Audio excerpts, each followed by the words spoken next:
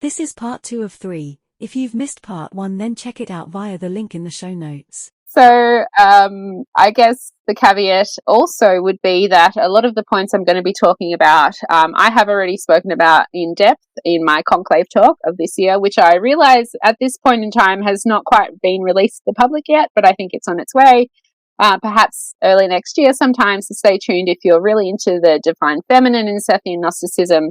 I do go into Isis, I do go into Barbello, it's a whole thing, so stay tuned for that episode. But for now, I kind of just want to give a really brief overview. So Gnosticism, is it a thing? Is it not a thing? Depends who you ask, but I'm in team. Yes, it is a thing. It's something. But believe it or not, so am I. Right. Yeah, it'd be kind of a funny show if I wasn't. I don't really think it's a thing. Yeah. Okay, continue. But it obviously is, and every scholar, well, I shouldn't say every, many brilliant scholars, including ones we've had on the show, say that it's not. But even brilliant people can be wrong, very wrong. Okay, continue. Well, I think it's just a matter of perspective, really. If we understand Gnosticism, like a right perspective and a wrong perspective. No, I'm continuing to be facetious. Sorry, they're just wrong. It's wrong. Yeah. That's fine. No, so if we view Gnosticism from the perspective of that, it was a particular spiritual movement that's happening at a very particular time in history, as a kind of, I guess, precursor to kind of early Christianity. Yes, it definitely is a thing. If we're going to use the word Gnosticism to talk point blank about one cohesive tradition, that's absolutely wrong. So what I'm going to be talking about when I say Gnosticism, just to kind of clarify these terms, is that I'm really only going to be talking about the Sethians, because they're kind of our very first kind of iteration of quote Gnosticism, and they're kind of the ones that really kind of play quite heavily with these Platonic and Judaic ideas and kind of turn them into some kind of cohesive system, although we will see in a moment how that system kind of changes between texts. Yes, exactly. And again, even the term Cephian is a little bit tricky, but it does seem like some of the groups that created the Cephian texts might have called, some of them called themselves the Standing Ones, some of them called themselves the Kingless Ones, and some of them called themselves the Knowers, right? So the groups that created the Cephian text were literally, quite probably, the group that called themselves the Gnostics. So yes. And then, of course, we have the term Gnostic and Sethian from Irenaeus, who was writing his book on heresies, and he calls this particular group of people the Gnostics, the knowers, those who think that they know, right? Yep. So, so very briefly, in a nutshell, so Gnosticism in general, however, encompasses a kind of typical example of the different kind of disparate religious traditions that were happening in the Hellenistic world at this period of time, also centralized around Egypt, right? So this is kind of fundamentally where a lot of the Gnostic traditions are born, is out of Egypt. So questionably, I'm not sure if Gnosticism is a religion, but it's certainly some kind of philosophy, perhaps with a practical component, no one's quite sure, but it definitely focuses on skepticism, on inquiry, on religious eclecticism. There's doctrines of salvation. There's this doctrine of this kind of release of the soul, or this longing to escape this mortal coil, this physical vessel, this meat sack, whatever you want to say. People think that it's kind of the soul is imprisoned in this body, in this mortal world. That's kind of generally across the board in most iterations of Gnosticism. And there's kind of this longing, or this wanting to return to the soul's native realm. In Gnosticism, this realm is called the pleroma, but as we've seen in Platonism, it's the realm of forms, or the realm of the Father, the One, sorry, I'm getting ahead of myself here, the realm of the One, the nous, the mind of God, right? Yeah, and just to push it in one of my other bugaboos, because I think people can also kind of see some of the connections to this with like Numenius and some of these other Platonic thinkers, right? So it's the Gnostics do take it to a new extreme, but this body hating dualist, we just want to get out as our whole bag. I think there's a lot of truth to it. It's right there in the text, but it is over exaggerated a little bit, because they are still like, well, we're here and we got to do something here because this is where we're at, which I think is also a perspective that you see in their fellow Platonists, right?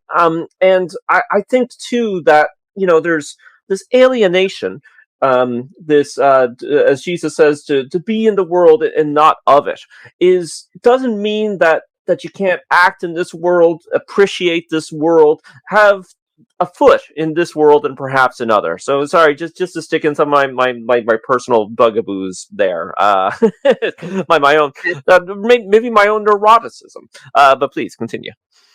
No, I totally agree, and I'm very much of the same mind as well. You know, I think Gnosticism in general gets a bad rap. It gets tarred with the dualism brush. It gets tarred with the world-hating brush, and I think that's just lazy. That's lazy scholarship, because when you go in and read the text, that's not necessarily what it's saying.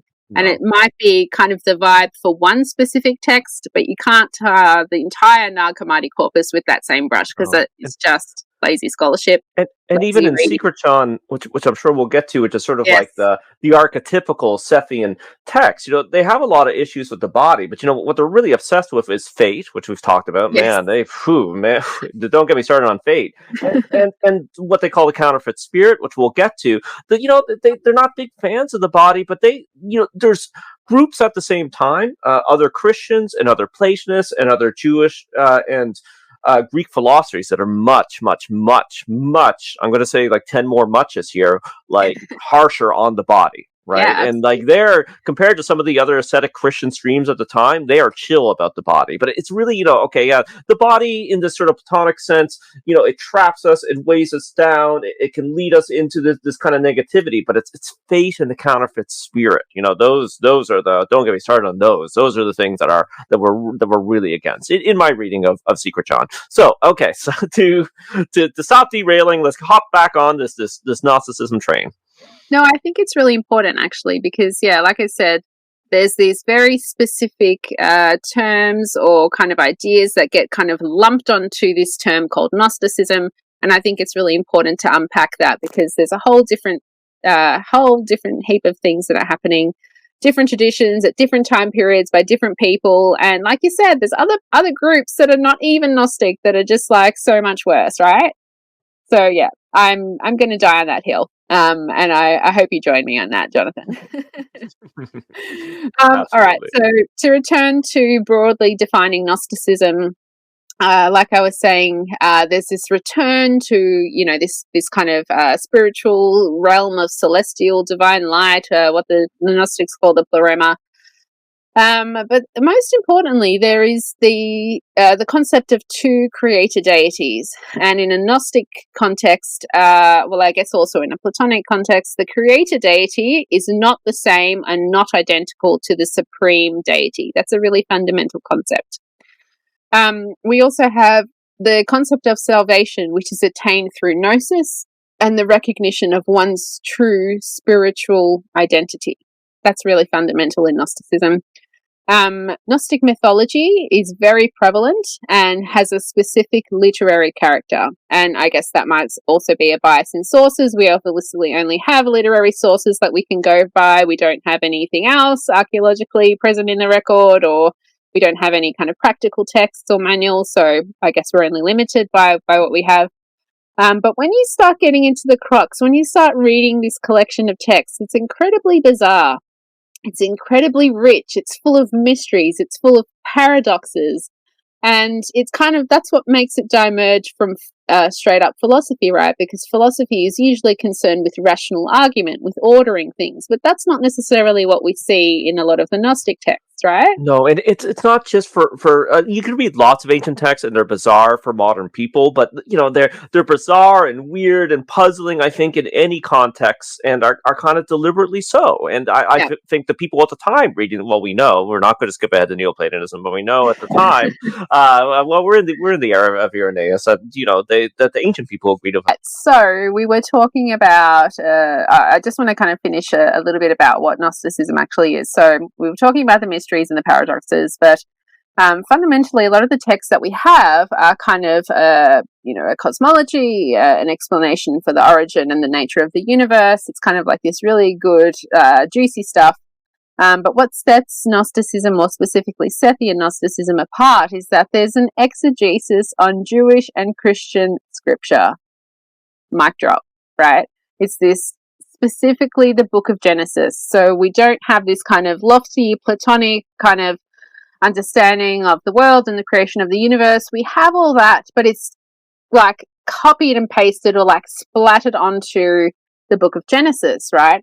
Because I guess that's something that's fundamentally missing from Genesis, right? It begins with God created, but like, who is God? Where does he come from? Like, what are his motivations? Does he have a family? Like, does he have a mum? Why is there two creation stories in that dang book? Right? And I think maybe this is something that people were, or, you know, perhaps Hellenistic Jews or Jews into Philo were thinking about. Like, okay, well, we're reading and interacting with a lot of pagan literature, which has these elaborate cosmologies, these theogonies, this kind of interaction between gods, but our book only has one god, potentially, perhaps maybe two, depends what people think. But where did he come from? What's his backstory? So I think this is perhaps a way of kind of giving Judaism or Judaic scripture a backstory, right? Yeah, it's the Genesis for Genesis. Yeah, exactly. It's Genesis squared. Yeah. So, of course, as we're going to kind of get into there, it's basically kind of not a direct kind of taking of the account of Timaeus, but there are kind of Timaean ideas, I guess. But I guess generally there's Platonic ideas kind of peppered and sprinkled throughout. But I guess a little bit about the overall experience or what the books or the kind of mythology, Gnostic mythology, is trying to convey is there's this kind of experience of alienation, right? It's kind of, there's an undertone or message of there's this kind of triumph over adversity. And there's obviously an emphasis on the way to overcome adversity is kind of focusing on that spiritual dimension of life as opposed to the material, right? There's obviously some kind of fundamental disconnect between the world that these people were living in, the 2nd and 3rd century CE, the Roman period, in Egypt or elsewhere. There's kind of this, and I think this is kind of a universal tendency, and something that I love studying about the ancient world is that we're still now grappling with these same ideas, although we're living in a different time and space. This, how do we be human beings? What's the point of life? Why are we here? You know, what's the nature of the soul? Do we have a soul? What happens when we die? There's all these questions that kind of keep coming up throughout history, and this is just one specific answer, a snapshot in one point in time in history. But there's this kind of emphasis on this kind of cosmic drama. There's like all this stuff that happens up in the cosmos even before humanity is created, right? There's this kind of drama that's unfolding in the cosmos. But planted within that drama are seeds of redemption for the human soul, right? It's not just all, you know, brimstone and fire and we're all doomed. That's absolutely not the story that Gnostic texts are trying to convey.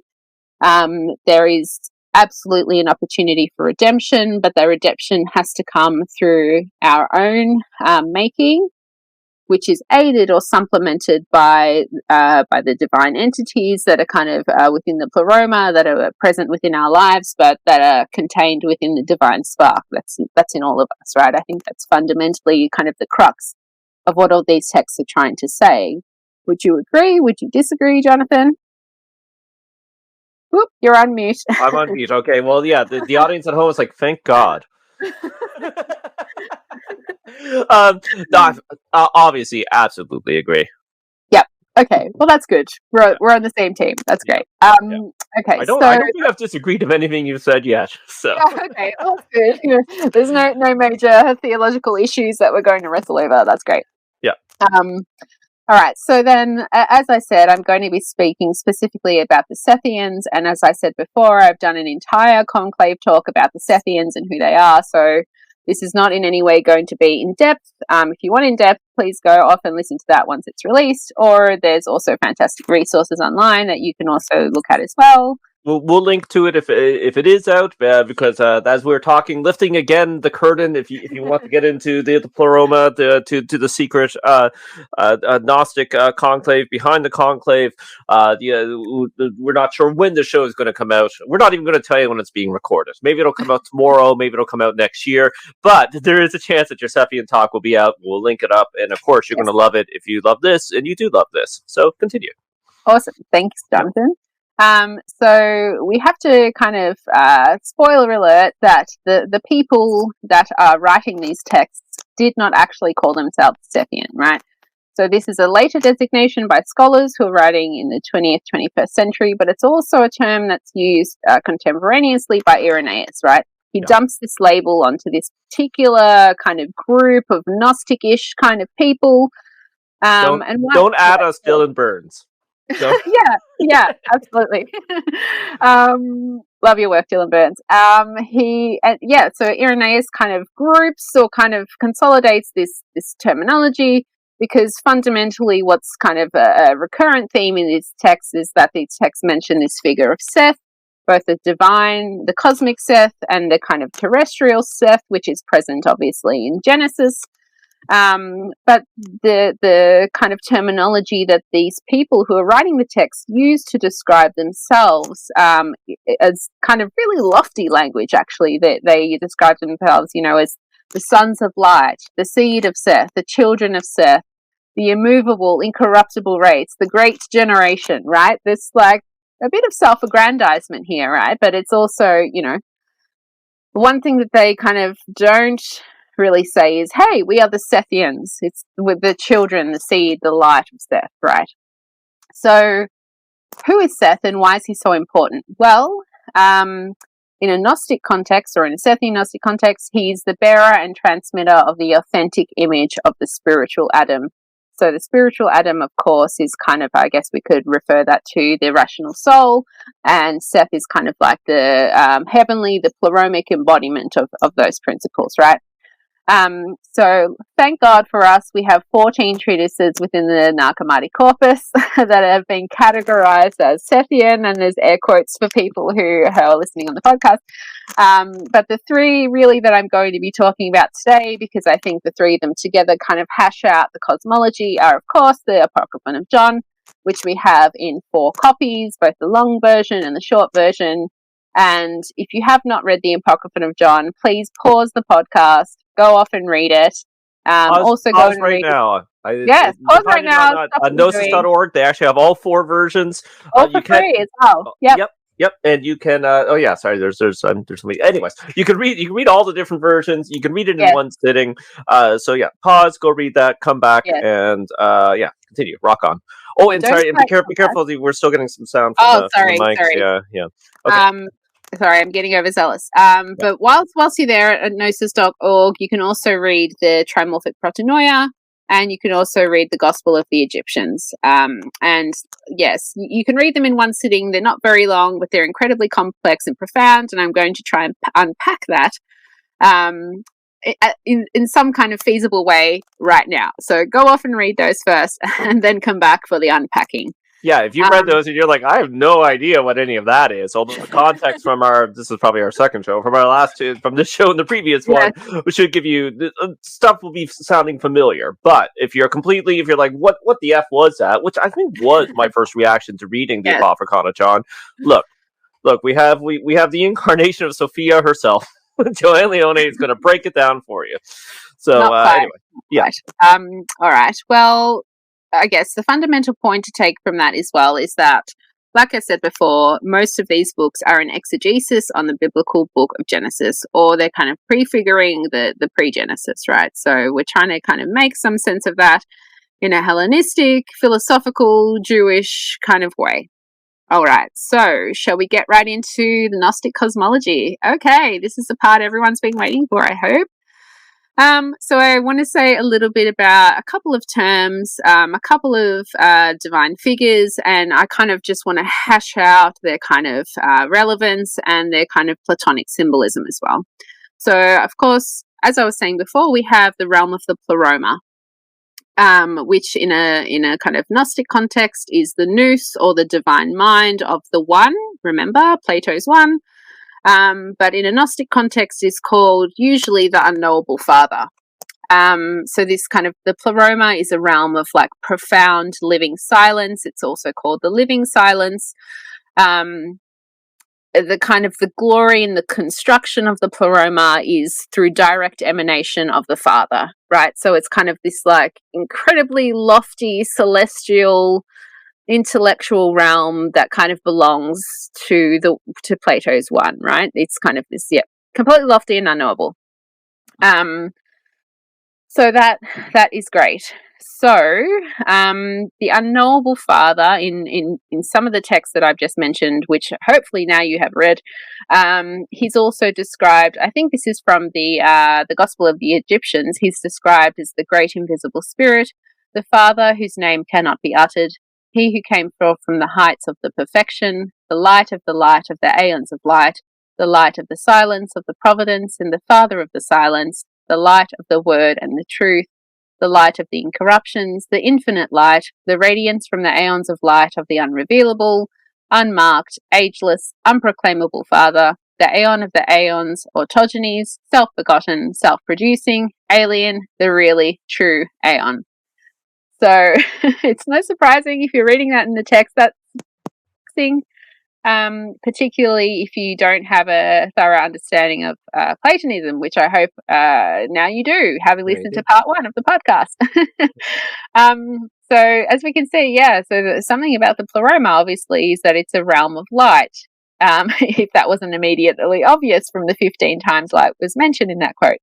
But it's a realm of profound silence. And, you know, talking to people who have had kind of not quite a samadhi experience, but who have had kind of really profound, deep spiritual experiences.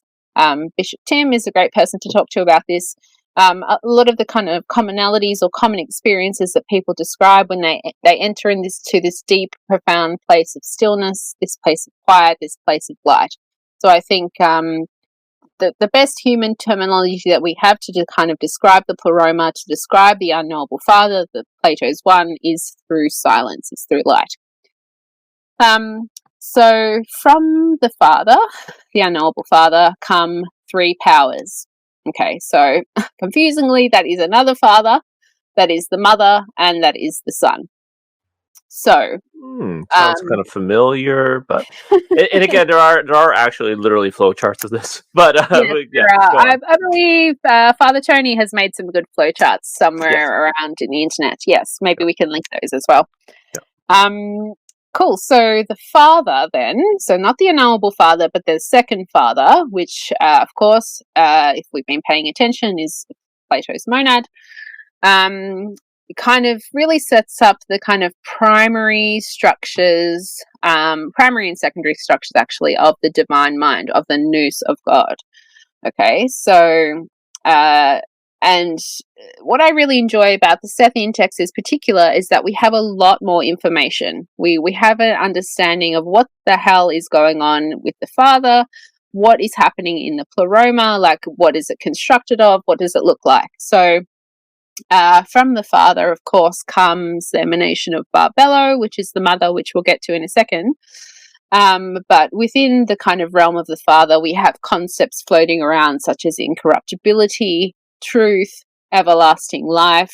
It's kind of this like 5-fold realm. It doesn't quite have form, but there are kind of the lofty spiritual concepts that are kind of contained within it, such as everlasting life, foreknowledge, incorruptibility, truth, as I've already said. And they kind of make up the realm of the Father, but that's, again, not quite tangible. So we have to kind of move down a level. And of course, the Gnostic pleroma and the structure of the heavenly realm is a system of emanation. So it's not kind of the triad necessarily like we see in Platonism, but is definitely a system of emanation. So as we go down into the next rung, we have the realm of Barbello, the heavenly redeemer, the highest ontological feminine principle in kind of Gnostic cosmology. We do have other feminine principles, which I promise we'll get to. But one unique thing about Barbello is that she arises from the first thought of the Father, and she is in the image of the Father. Okay, she asked the Father for foreknowledge. And I would actually argue that Barbelo is some kind of embodiment of Plato's, or I guess of Middle Platonism's indefinite dyad. Not Plutarch's, obviously, but other Middle Platonists' indefinite dyad. She has all those feminine embodiments. She's this like hardcore, higher order spiritual principle, but she does have the mechanisms within her to then go on to create and manifest and make things more tangible. Absolutely. Again, in complete agreement. And if you disagree out there, email Jason at gnosticwisdom.net. Okay, continue. So I would also say that Barbelo, her name also can be Protonoia. Sorry, that's just my cat scaring me, jumping on the couch there. So she describes herself using aretology. She uses all of these ego statements, the I am statements, especially if you read the very end of the Apocryphon of John. There's the hymn of the monad there, but when you read Trimorphic Protonoia itself, you hear Barbelo speaking to you with her own voice, and she says a whole heap of statements. I am such and such. I am the voice of the Father. I am the voice of the invisible Spirit, etc., etc. But she has a very kind of like direct and deeply personal interaction in much of the Sethian literature. So she calls herself a voice that lives within the invisible Spirit. She is the knowledge of everlasting things, the uninterruptible power, the ineffable mother. She originates from herself. So again, Barbelo also embodies these kind of paradoxes. She is the Father, but she's also not the Father. She's the Mother, but she's also the Father, but she's also the Son. So it's very confusing, but she's kind of the confluence of paradox, I suppose, is what they're trying to get at. Yeah, no, for sure. And again, it's you can look at it on one hand and be like, that's just nonsense, right? But on the other hand, Yes. it's very sophisticated. It's playing with paradox and contradiction, and it's almost like, and I think it is the point of it is, if to kind of get out of history into spirituality, it's like the Zen koans, right? They expand the brain as you try to figure out what this is. Also, could you give us a rough translation of protonoia? I just believe that protonoia is kind of like foreknowledge or kind of forethought, but there are different kind of translations depending on the context. But in general, I think that's basically what it means. Yep. Fun fact, though, we have no direct translation for Barbelo. It's kind of one of those kind of possibly a made-up word. There are some scholars who believe it kind of originates as kind of a female expression of Yahweh. There's kind of some kind of hint there, but there's nothing concrete. I've heard theories ranging from the 4-in-1 to prune tree. So that's a pretty big range. But 4-in-1 I think has more credence when you actually read the text and see how kind of I guess diverse or kind of how complex Barbelo is, because not only is she an entity, she's also an aeon at the same time, right? So and you have a lot to explain what an aeon is, but you'll get there. And again, just to hammer some things home, right? This is forethought. We can easily kind of pick up the metaphor or the idea because you paused and you read the text, right? This is kind of like a giant brain thinking about itself when you're reading about these emanations, so things are working on a few different levels, which again is very Platonic, right? A lot of these Platonist thinkers are saying that these things are reflected throughout the cosmos and reflected into the human being. So there's lots going on in all sorts of different realms, different ideas, different levels. Yeah, I like to think of it as kind of a refraction or kind of some kind of like infinite kind of self-perpetuating object that's kind of looking into itself but is also generating something outside of itself. One of those kind of cool psychedelic fractals that kind of move in and outside of itself. Yeah, that's kind of what I think of it, but that doesn't make anything any more clearer, unfortunately. No, I don't think it does to me, but okay, everybody, pause. Okay, so you read the text, go out and get some LSD, then come back and reread the text. Okay, continue. Okay, so Barbelo is also the first thought, the Anoia, in the image and spirit of the Father. She is from the image of the Father. She embodies his light. She is perfect in power. She is an image of the invisible, perfect virgin spirit. So that line is directly from the Apocryphon of John. So essentially, Barbelo is the physical manifestation of all of the powers of the Father, whereas the Father is, and I'm talking about the unknowable Father, is completely unknowable. Barbelo embodies those same kind of powers, but in some kind of tangible way, or a way that's more kind of palatable to human mind and understanding. She is also called Providence or Pronoia or Enoia, the self-aware thought. Of course, yes, she is foreknowledge. So she kind of also appears under numerous names within the kind of corpus of Sethian literature. She's the mother, she's Enoia, she's Pronoia, Protanoia, she's the Aeon giver. There's so many, and of course our audience has just read all these things, so she would know. But she's also described as the living waters, the reflection through which Yaldabaoth, and spoiler alert, we will get to Yaldabaoth and the Demiurge, but the living waters are what Barbelo sends forth to Yaldabaoth so that he's able to create the spiritual Adam, right? And she's also, like we were saying, there's a lot of metaphors, a lot of kind of sentiments of reflection, but quite literally she is described as through the metaphor of a mirror. So she reflects the light of the Father. So there's this kind of dichotomy that's happening, this reflection. But already we can see, going from Platonism to even just these kind of higher ontological principles, there's a lot that's happening in here that is not explicitly kind of given to us in Platonism, right? So there's like trickles of Platonism, but it's also a very independent thing as well, right? Yeah, we're also only on about the second or third page of the Apocryphon of John. But it's astounding stuff. But you can see, like, they're kind of filling in the blanks for Genesis, but as you're saying, they're kind of filling in the blanks for Platonism. Yeah. They're kind of merging the two together, right?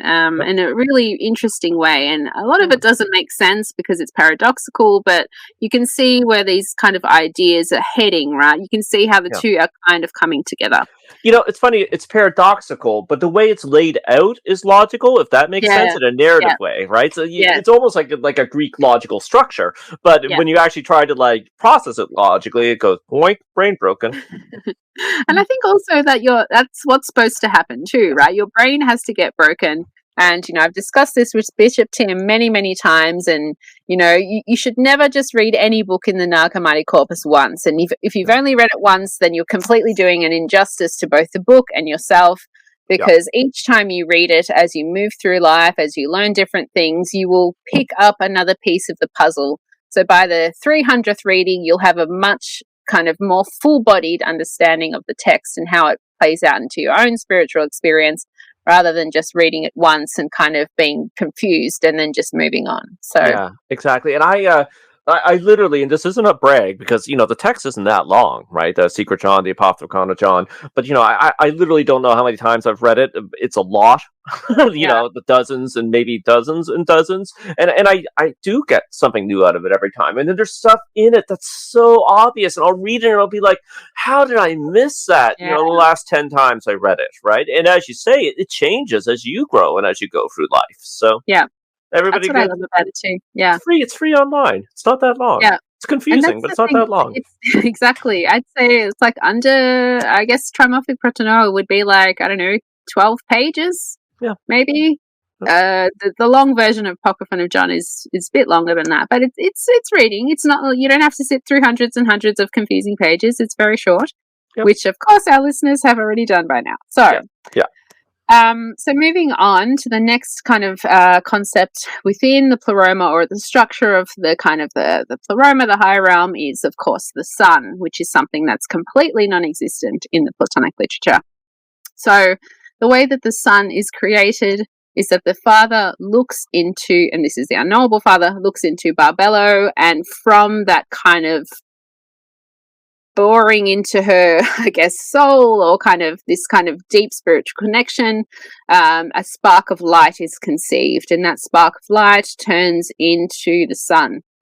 which is similar but not quite equal to the blessedness of Barbelo. And it's also called the only begotten child of the pure light.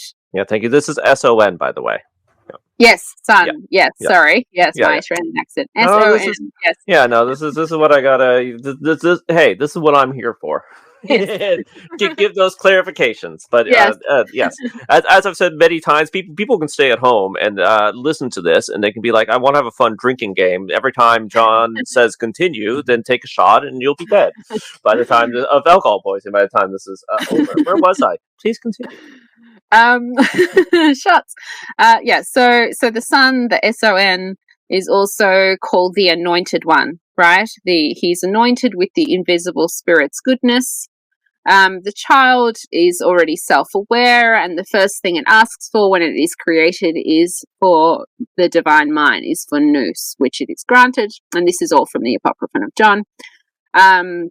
The child asks to act through the word, through the logos of the invisible Spirit.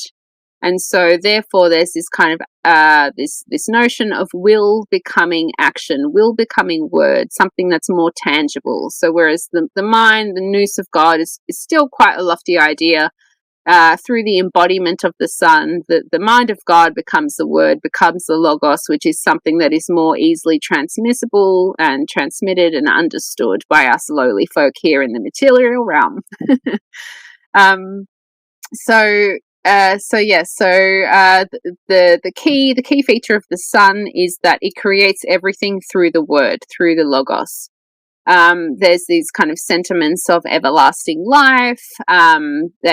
It is the combination of mind and foreknowledge, and those two come together in the embodiment of the word.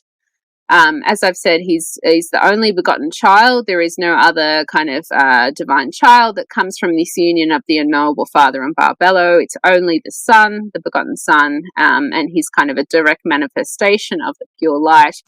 And his purpose is to, in the Apocryphon of John anyway, is to come to illuminate those who dwell in darkness. And here is an example of what I mean is when you read the different Gnostic texts, you have a very different iteration of what that means, of the people. First of all, of who these people are that he's coming to save. That changes between texts. Who he is an embodiment of changes between texts. And his kind of divine purpose or his kind of divine embodiment or his shape changes also between texts. Yeah, so we just make it easy for you folks. All this stuff is so simple. Which, of course, our friendly listeners have already read in the texts, right? Exactly. So, for examples, so the Son has many faces, right? He's come to illumine those who dwell in darkness. Specifically in the trimorphic protonoia, he is, in one instance, the Logos incarnate, but because that text is centered on Barbelo, one of the descents that Barbelo makes into our lowly realm, in the Kenoma, in the material realm, is that her spiritual essence is encapsulated in the body of Jesus. So here's one thing that kind of, I wouldn't necessarily classify the Sethian literature as Christian or categorically Christian, but there are like hints like that kind of are dropped into the text that kind of suggests like, well, something was brewing, something was happening at this time, right? They might not be overtly kind of, hinting at the scriptures, but there are kind of those little pearls that are kind of dropped in. So that's one iteration. In the Gospel of the Egyptians, the Logos or the Son is embodied through Seth, and it is actually Seth that descends from the Pleroma, again, takes on the form of Jesus, and is there as a kind of emissary to the sons of light, the chosen few, and from there he awakens the divine spark, and then they are able to have their own salvation. But really, I guess the kind of crux in that is that Jesus is not seen as a holy person. He's just some regular dude. He's just like a skin suit, basically, that the Logos incarnates into in order to get the divine spark happening in certain people. And his job is done. That's all he's sent there to do. He is the vessel. It is the Logos. It is Barbelo. It is Seth that actually is making this stuff happen. And I think that's a really important distinction that gets lost as we move into full-blown Christianity. So just one more thing about the sun. He's also called the crown of silent silence. So he's kind of like the cap seal. We have the unknowable father, and he's kind of like the lowest iteration of the father, and he's kind of like the crown. And the crown is then kind of placed onto the heads of Gnostics who, through their gnosis, of course, are awakened. But he represents the glory of the father, the virtue of the mother, and he actually, within his constitution in the pleroma, in the divine realm, he brings forth the 7 powers of great light, but also specifically the 4 luminaries, which again is something I'll get into in a minute.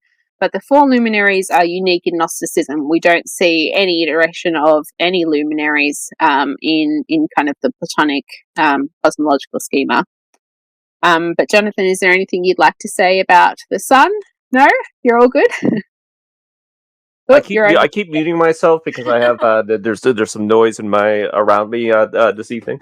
So, but girl, keep going. Okay.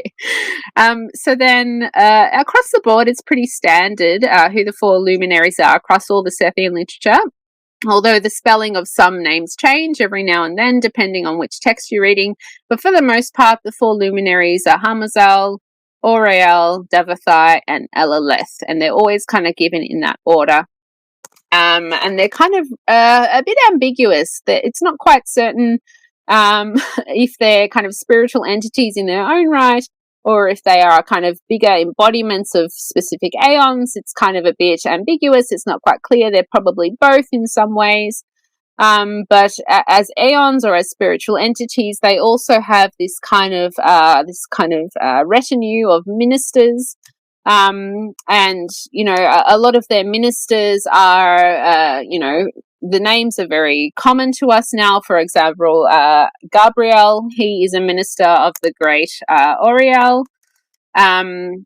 But these 4 lights, these 4 luminaries, they come into being through the intention of the sun. I also forgot to mention that he's also called the Autogenes. That's also one of his titles as well. So the realm of... Sorry, what does that word mean, roughly translated? I'm not 100% sure. It means... my Greek is not too good. But it's the firstborn, I think. Yeah, I believe that's correct. Yeah. Okay. Yeah. The first child, I think, is basically what it is. Yeah. So the 4 luminaries come into being. So the first is Davathai, which means understanding, and within the realm of understanding come love and ideas, and they're kind of the main kind of ideas that are present in that realm. The second luminary is Hamazal, who embodies the realm of grace. And from that realm comes truth and comes form, which is really interesting. So the third realm or third aeon is Oriel, and from that realm comes conceptualization, perception, and memory. And here is the big one. From the very 4th realm, the realm of Elaleth, comes perfection, comes peace, and of course the last one is wisdom or Sophia. Yeah, and to pause, you know, they're kind of depicted as entities, but as you're saying, also realms, but also ideas, but also, and of course, you know, to make things obvious again, right? To go back to the Platonic forms, you know, we seem to have some connections. I know that our very intelligent audience at home are making these connections, but when you're reading the text, which you just read, it's like, okay, what is it an entity? Is it a place? Yeah. Aeon means a length of time. Is it a length of time? The answer to those 3 questions is yes. Yes, full stop. Yes. Yeah. Yes. Yeah. Yeah, it's not really clear, and like I said, it kind of changes. In some texts, they're kind of entities. In other texts, they're like full-blown cosmic concepts. In other texts, they're aeons, which seem to suggest some kind of connotations with time or space. It's not really quite clear what exactly an aeon is. It's never really defined, but it's kind of like this multifarious cosmic concept, I suppose, I guess. But the most important for our understanding is the realm of Elaleth, because it's the realm of Sophia, of divine wisdom. And most importantly, Sophia is always the very last aeon or entity that's created within the whole entirety of the pleroma. Now, Sophia herself, I think we can move on to, and she's a really interesting character. Sorry, and all this sounds like really complicated and advanced, but sometimes I like to point out like how simple this stuff is in some ways, right? Some of the metaphors, some of the metaphors are quite complex. They work on different levels, but it's like, okay, wisdom comes last. Like, what does that mean? Maybe we should think about that a little bit. How do we get to wisdom? How do we achieve it? Why does it come last? I think the text wants us to meditate upon this, personalize it, bring it into our lives, and then at the end of the day, sometimes these very profound cosmic things become very obvious and almost like fortune cookie advice, and we can blast that out, we can expand that later perhaps, but just wanted to get another little interruption in there. So everybody take a shot, and Joanne, continue. I think also a good thing to point out as well is that wisdom, or Sophia, yes, she's the last creation in the pleroma, but for a good person, a good rational soul, that it's not, involved in the material realm, who has done the work and is now ascending up to the pleroma, wisdom is actually the first entity that one would encounter, right? Which is why I guess wisdom has such a profound impact. Well, there's a lot of wisdom literature through many different traditions, particularly the Egyptian tradition, but also in Judaism. There's a whole kind of book of wisdom. It's Proverbs, right? And she actually says in Proverbs, I can't remember which verse, but I was with God in the beginning before creation. Yep. So I think it's interesting that kind of that play, that dichotomy where we're thinking like, wisdom, that's the last to be created. But from our perspective going up, it's like the first heavenly being that we encounter is wisdom, right? And we can't really proceed any further unless we become wise or have this kind of Gnostic experience through Gnosis, right? Exactly. Yeah. So, so we can kind of keep that in the back of our minds, because I'm going to totally dump on Sophia right now. I'm not her biggest fan. I should have called you the embodiment of Barbello, because, and this is, a lot of times, and sorry to go on another digression, but this is a digression show. So in modern Gnosticism, we often slam together a lot of texts, a lot of traditions, and we just kind of use Sophia as a placeholder for a lot of different figures. Yeah. And when you read the Sephian text, and I think a lot of scholars are doing some better work on this, she's a much more ambiguous figure. And that kind of comes out again in the Chaldean oracles with Hecate, right? Which I think is influenced by the Sephian text. So I want to have that clarification. And Sophia does sort of have she's not as much as an ambiguous, possibly figure in other Gnostic texts and in other wisdom traditions, other esoteric traditions. It's much more clear that she's great. Yeah. But sometimes we read the Sephian texts through the lens of those other texts. So a lot of times in modern Gnostic church liturgies, in our prayers, we're not quite talking about the Sephian Sophia, even if we're sometimes using kind of a Sephian worldview, right? We are slamming together a lot of stuff. So, to take a shot, continue. Well, the interesting thing about Sophia as well is that, in a Sethian context, as you were saying, she has all these different roles in different texts. And I think this is the hill I'm going to die on, that when people think of Gnosticism, they tar the brush and they say, Sophia, she's responsible for the doom of humanity and she created evil and so and so and so on. But when you read the text, that might be true in the Apocryphon of John in some ways, but that's absolutely not the case in a lot of other books, which we're going to go through in a second. But also, the Sethian Sophia is incredibly different to, for example, the Valentinian Sophia, and how the Valentinians go on and kind of they kind of elevate Sophia to this kind of goddess kind of figure, right? And they kind of base their whole kind of central salvation narrative around the redemption of Sophia. That's kind of the Valentinian vibe. We're not doing that, however. We're going into the Sethian text, and so this is basically, in a nutshell, what kind of Sophia symbolizes in the Sethian text. So, of course, she is a personification of wisdom, of divine wisdom, and in every text, in every iteration, she's always the last aeon, and she's always connected with the realm of Elalith. So let's kind of unpack what else is in the realm of Elalith. So we have perfection and we have peace. So that's an interesting mix. Wisdom goes along with perfection, goes along with peace. That's fine.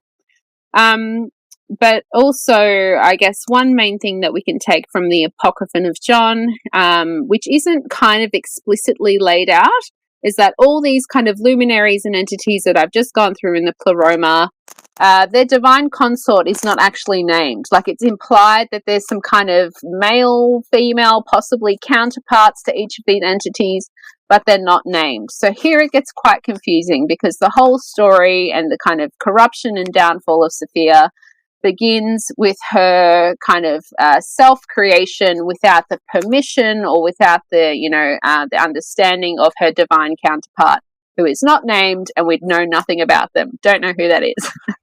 Always so frustrating when you're reading the text, but it's obviously deliberate that they leave it out, which is okay. Did the oral tradition fill that in? Because there's probably an oral tradition that goes wrong with the Apocryphon of John, or is it one of those mysteries that you're supposed to figure out? Because I believe the text does deliberately. It's a very intricately, deliberately constructed meta text. There's not very many mistakes in it. So sometimes you can read text, like Genesis, where you're smashing together a bunch of different sources, and they're just plain mistakes. You don't really see that in the Apocryphon of John. So there's a reason why, and we'll probably never know the reason why, but one might be is you're supposed to think about it and figure it out for yourself. But you know what I'm going to say. Take a shot, continue. So that's interesting, because that brings up the possibility, well, is her consort or is her divine partner one of the other ideas in the realm? Is it perfection? Is it peace? Or is it something completely different that's kind of unknown that we have to kind of ponder? We're all, I think, quite drunk from the shots at this point, so maybe that's going to give us a bit of a different understanding. So if anyone has any ideas, pop them in the chat. Please let us know. And as well, it kind of makes, because you can kind of read. I think they are thinking about the Garden of Eden story, even though that does come up later. And some people have said, "Oh, okay, well, this is a sexist story, right?" But I think you can look at it and be like, we don't know who her consort is, and the name is left out, and I think that makes it less sexist. If it said, this is her consort, he was really angry at her because she created without him, but instead we have this mystery wrapped in a riddle, wrapped in an enigma, right? It's almost like, as well, maybe Sophia was meant to figure it out. Who knows? Lots of possibilities. Yeah. So I guess in the Apocryphon of John, well, I guess we'll do that first, because it's kind of like the most teased out version of this story. The others, like you'll see, it's not really prominent. But so Sophia's the last kind of aeon entity, whatever, to be created in the realm of Elalith. And there's this unfolding of this story that happens around Sophia, where she starts this kind of motion. She begins to think for herself, right? She uses this kind of foreknowledge of the father. She perhaps taps into like the powers of Barbello, which are permeated all throughout this kind of pleroma. And she starts to kind of, she thinks for herself. And she has these ideas that I think it's coming from a good place. She's kind of so in love and so kind of wants to emulate the goodness and the perfection and the light of the unknowable father, which she sees in the reflection of Barbello, that she kind of is inspired, divinely inspired perhaps, and wants to create some kind of image as replication of that herself, right? So she wants to emulate the unknown father, but she also wants to be like him and to know him. But what's the problem with knowing the unknown father? You can't know the unknown father. That's right. And maybe that's why things go wrong. Yeah, exactly. Yep. And I think it's interesting that they've put all this happening in the kind of personification of divine wisdom, right? Which you think would go hand in hand with some semblance of knowing the Father too, right? Yeah, exactly. Yeah. So then Sophia goes on to create. She self-generates, she self-creates without the consent of her consort or the spirit. Sorry, my mic just dropped then. Which I guess is also paradoxical in a way, because it's hard to imagine if she's using or tapping into these kind of higher order concepts of Barbelo, she's thinking for herself. You'd think, well, wouldn't she think that she needs to ask her consort, or she needs the kind of input of her consort? Because I don't know, maybe I always just thought, like, why didn't she ask someone? Or if she's tapping into this knowledge, why wouldn't she think that? But then maybe I'm thinking too much into it. But anyway, Sophia in herself, she's endowed with this power, this unconquerable power. I do have an interruption as well, because it's a favorite Bishop Tim point, which is, all the previous creation and the emanations and the pairing, that there's permission being asked, but it's not just permission. Things are happening in unity. They're happening in a kind of divine community, right? So it's not that we have this uppity lady deciding to do something by herself in my reading. It's that, there might also be a metaphor here about what happens when you do things outside of community. What happens when you're doing things outside of unity, right? So I think that's kind of a point to hammer home, and I can hear his voice in the back of my head being saying that. So I've summoned him. I have said his words. They have passed through me. Now I will banish him. Okay. No, he can stay. That's fine. Yeah, I think that's a really great point as well. So it's not just, some naughty person, this naughty lady going off in the corner and kind of creating this, what turns out to be a, quote, misshapen being, unlike herself, end quote, with the form of a dragon, with a lion's head, with eyes flashing, lightning bolts, the whole kit and caboodle, the whole kind of horrible, like, demon kind of entity image that, again, is the Gnostics are tarred with. She's not doing that on purpose. It's kind of just, I think her intentions are good. And I think she's obviously misguided in some way, and this is the result of what happens, right? However, virtually immediately after this entity, which is named Yaldabaoth, is born, Sophia recognizes her ignorance, and she's like, "Oh shit!" I don't know if I can swear on this show, but she she recognizes that ignorance, and she immediately surrounds him in a cloud. Like, she's like, "Oh my god, I've done something. I know this is not what it's supposed to be. I've just got to sort this out now." She kind of takes that responsibility, but she also is kind of leaving this entity creation to fend for itself, perplexed in a world it's just been born into that makes no sense and is now obscured by a cloud. So that's kind of the story of the creation of Yaldabaoth / the Demiurge in the Apocryphon of John. But I kind of want to look at the same story in the Trimorphic Protonoia and in the Gospel of the Egyptians, because the story is very, very different.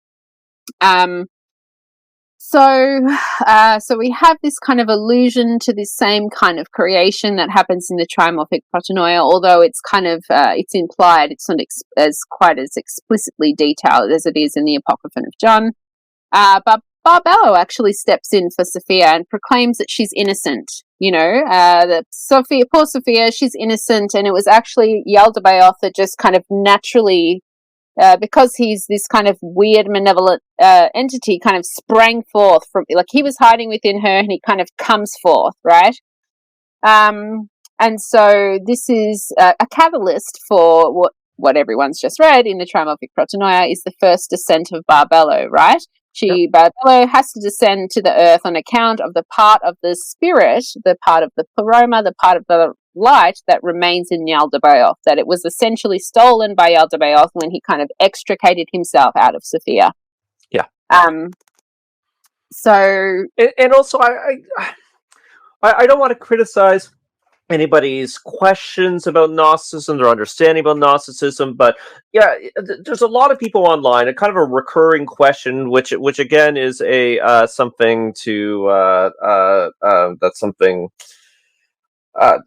that people online ask a lot, which is, why doesn't the Pleroma just snap its fingers and get rid of Yaldabaoth, right? Why don't they just do the genie blink and make him disappear? But yeah, again, we're dealing with layers upon layers of metaphor, which also aren't metaphors, which are also realities.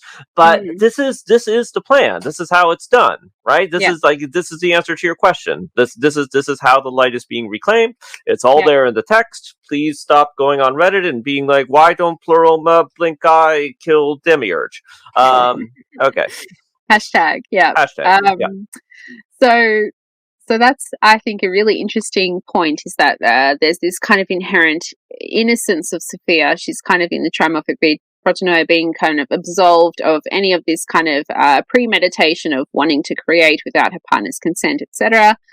But it interestingly gives Yaldabaoth his own agency as a separate entity, or as a separate being. And it also goes on to explain that Yaldabaoth means he who has taken power, who had snatched it away from the innocent one, Sophia, who had earlier overpowered her, who is the light's epinoia, who has descended, her from whom he had come forth from originally. So that quote was from Trimorphic Protanoia, explaining kind of the intention behind Yaldabaoth wanting to extricate himself. He's kind of overpowered her. He's kind of pushed her to the corner while he's, erupted from her belly or whatever, and he's kind of become, like the imagery of like Athena erupting from the head of Zeus, right? And she's fully formed and she has all this power and she's ready to go, right? And that's not just a random comparison. Again, these are meta texts. Yeah, absolutely. They're thinking about this myth when they're writing this. And again, you can read these texts, not just Papagon or John, as we're talking about these other texts, and you can start picking out these references. They're very sophisticated. Yeah. And I keep saying, meta text, maybe there's a term that's recent within the last 20, 30 years, 40 years. I guess it's not that new, but Umberto Eco talks about hypertexts, and he sees them as hyper modern. But actually, I'd argue that these are the first hypertexts. Yeah. So, anyways, this hyper guy likes to interrupt with his hyper comments. No, that's fine. Yeah. And I just very lastly about Sophia, I just want to touch on the Gospel of the Egyptians, because it is so left field. It has such a completely different explanation of this whole story, right? Yeah, which is fun. It's so much fun. Is fun. I'm here for it. It's great. So let me just take you back into the creation of the realm of Eleleth, right? So that's fine. Sophia's the last to be created. The Pleroma is kicking on. It's happening. And the text actually says, after 5,000 years, okay, so everything's perfect and happy, but 5,000 years later, the great light Eleleth spoke and said, quote, let someone reign over the chaos and Hades, end quote. And there appeared a cloud whose name is Hilik Sophia. And this is really annoying, this text, because there is a lot of lacunas in the text, and there's a lot of lacunas, which just mean missing pieces, that are specifically in this passage. So it's hard to kind of keep up, but I'll do my best. So just to reiterate, and there is a cloud whose name is Hilik Sophia, lacuna. She looked out on the parts of the chaos, her face being like, lacuna, in her form, lacuna, blood. And the great angel Gamaliel spoke to the great angel Gabriel, the minister of the great light Oriel. He said, let an angel come forth in order that he may reign over the chaos and Hades. End quote. So here we have a completely different iteration of Sophia is only mentioned as Helix Sophia, I think that just means like the heavenly Sophia, which I think is a concept that's kind of really teased out in the Valentinian system. But here we have a period of like relative peace and prosperity or whatever is happening in the Pleroma. After 5,000 years, Eleleth said, well, I guess there's chaos and stuff that's reigning beyond me, guys. Like, we need someone to kind of figure that out, or to someone to rule over this kind of chaos and Hades. And that person happens to be Yaldabaoth. And the interesting thing about what happens in the kind of the Gospel of the Egyptians as well is that Yaldabaoth is part of a divine pair. And Yaldabaoth is actually the good guy in this situation. So there is another demon or entity called Saklas, which is kind of like the evil twin, whereas Yaldabaoth's the good twin, and they go out and descend into the realm of, I guess, the primordial material realm. And Yaldabaoth is trying to be a good guy and trying to order the chaos, as the angels have just told us here, whereas Saklas is the evil one who wants to like get dominion and power, and he goes on to create the Archons, which we'll speak about in a moment. And then this whole situation unfolds, right? But like, how mind-blowing is that? That there's a completely other iteration of this whole story. And it's very, very different. And here again, Sophia is just kind of mentioned in passing. She's not even pivotal to this story in any way. It's very interesting because, again, you know, these the people who wrote this text, or the person who wrote this text, or the community that created this text knows those other texts, and they're probably and you know, they're Most doing likely, some. yeah. Yeah, quite likely, almost certainly. So it's like, what are they doing, right? It's just we're constantly flipping things on their head, and then flipping, you know, we're flipping Plato and Genesis on its head, and then taking that flip and flipping it again. To be continued in part 3 of 3.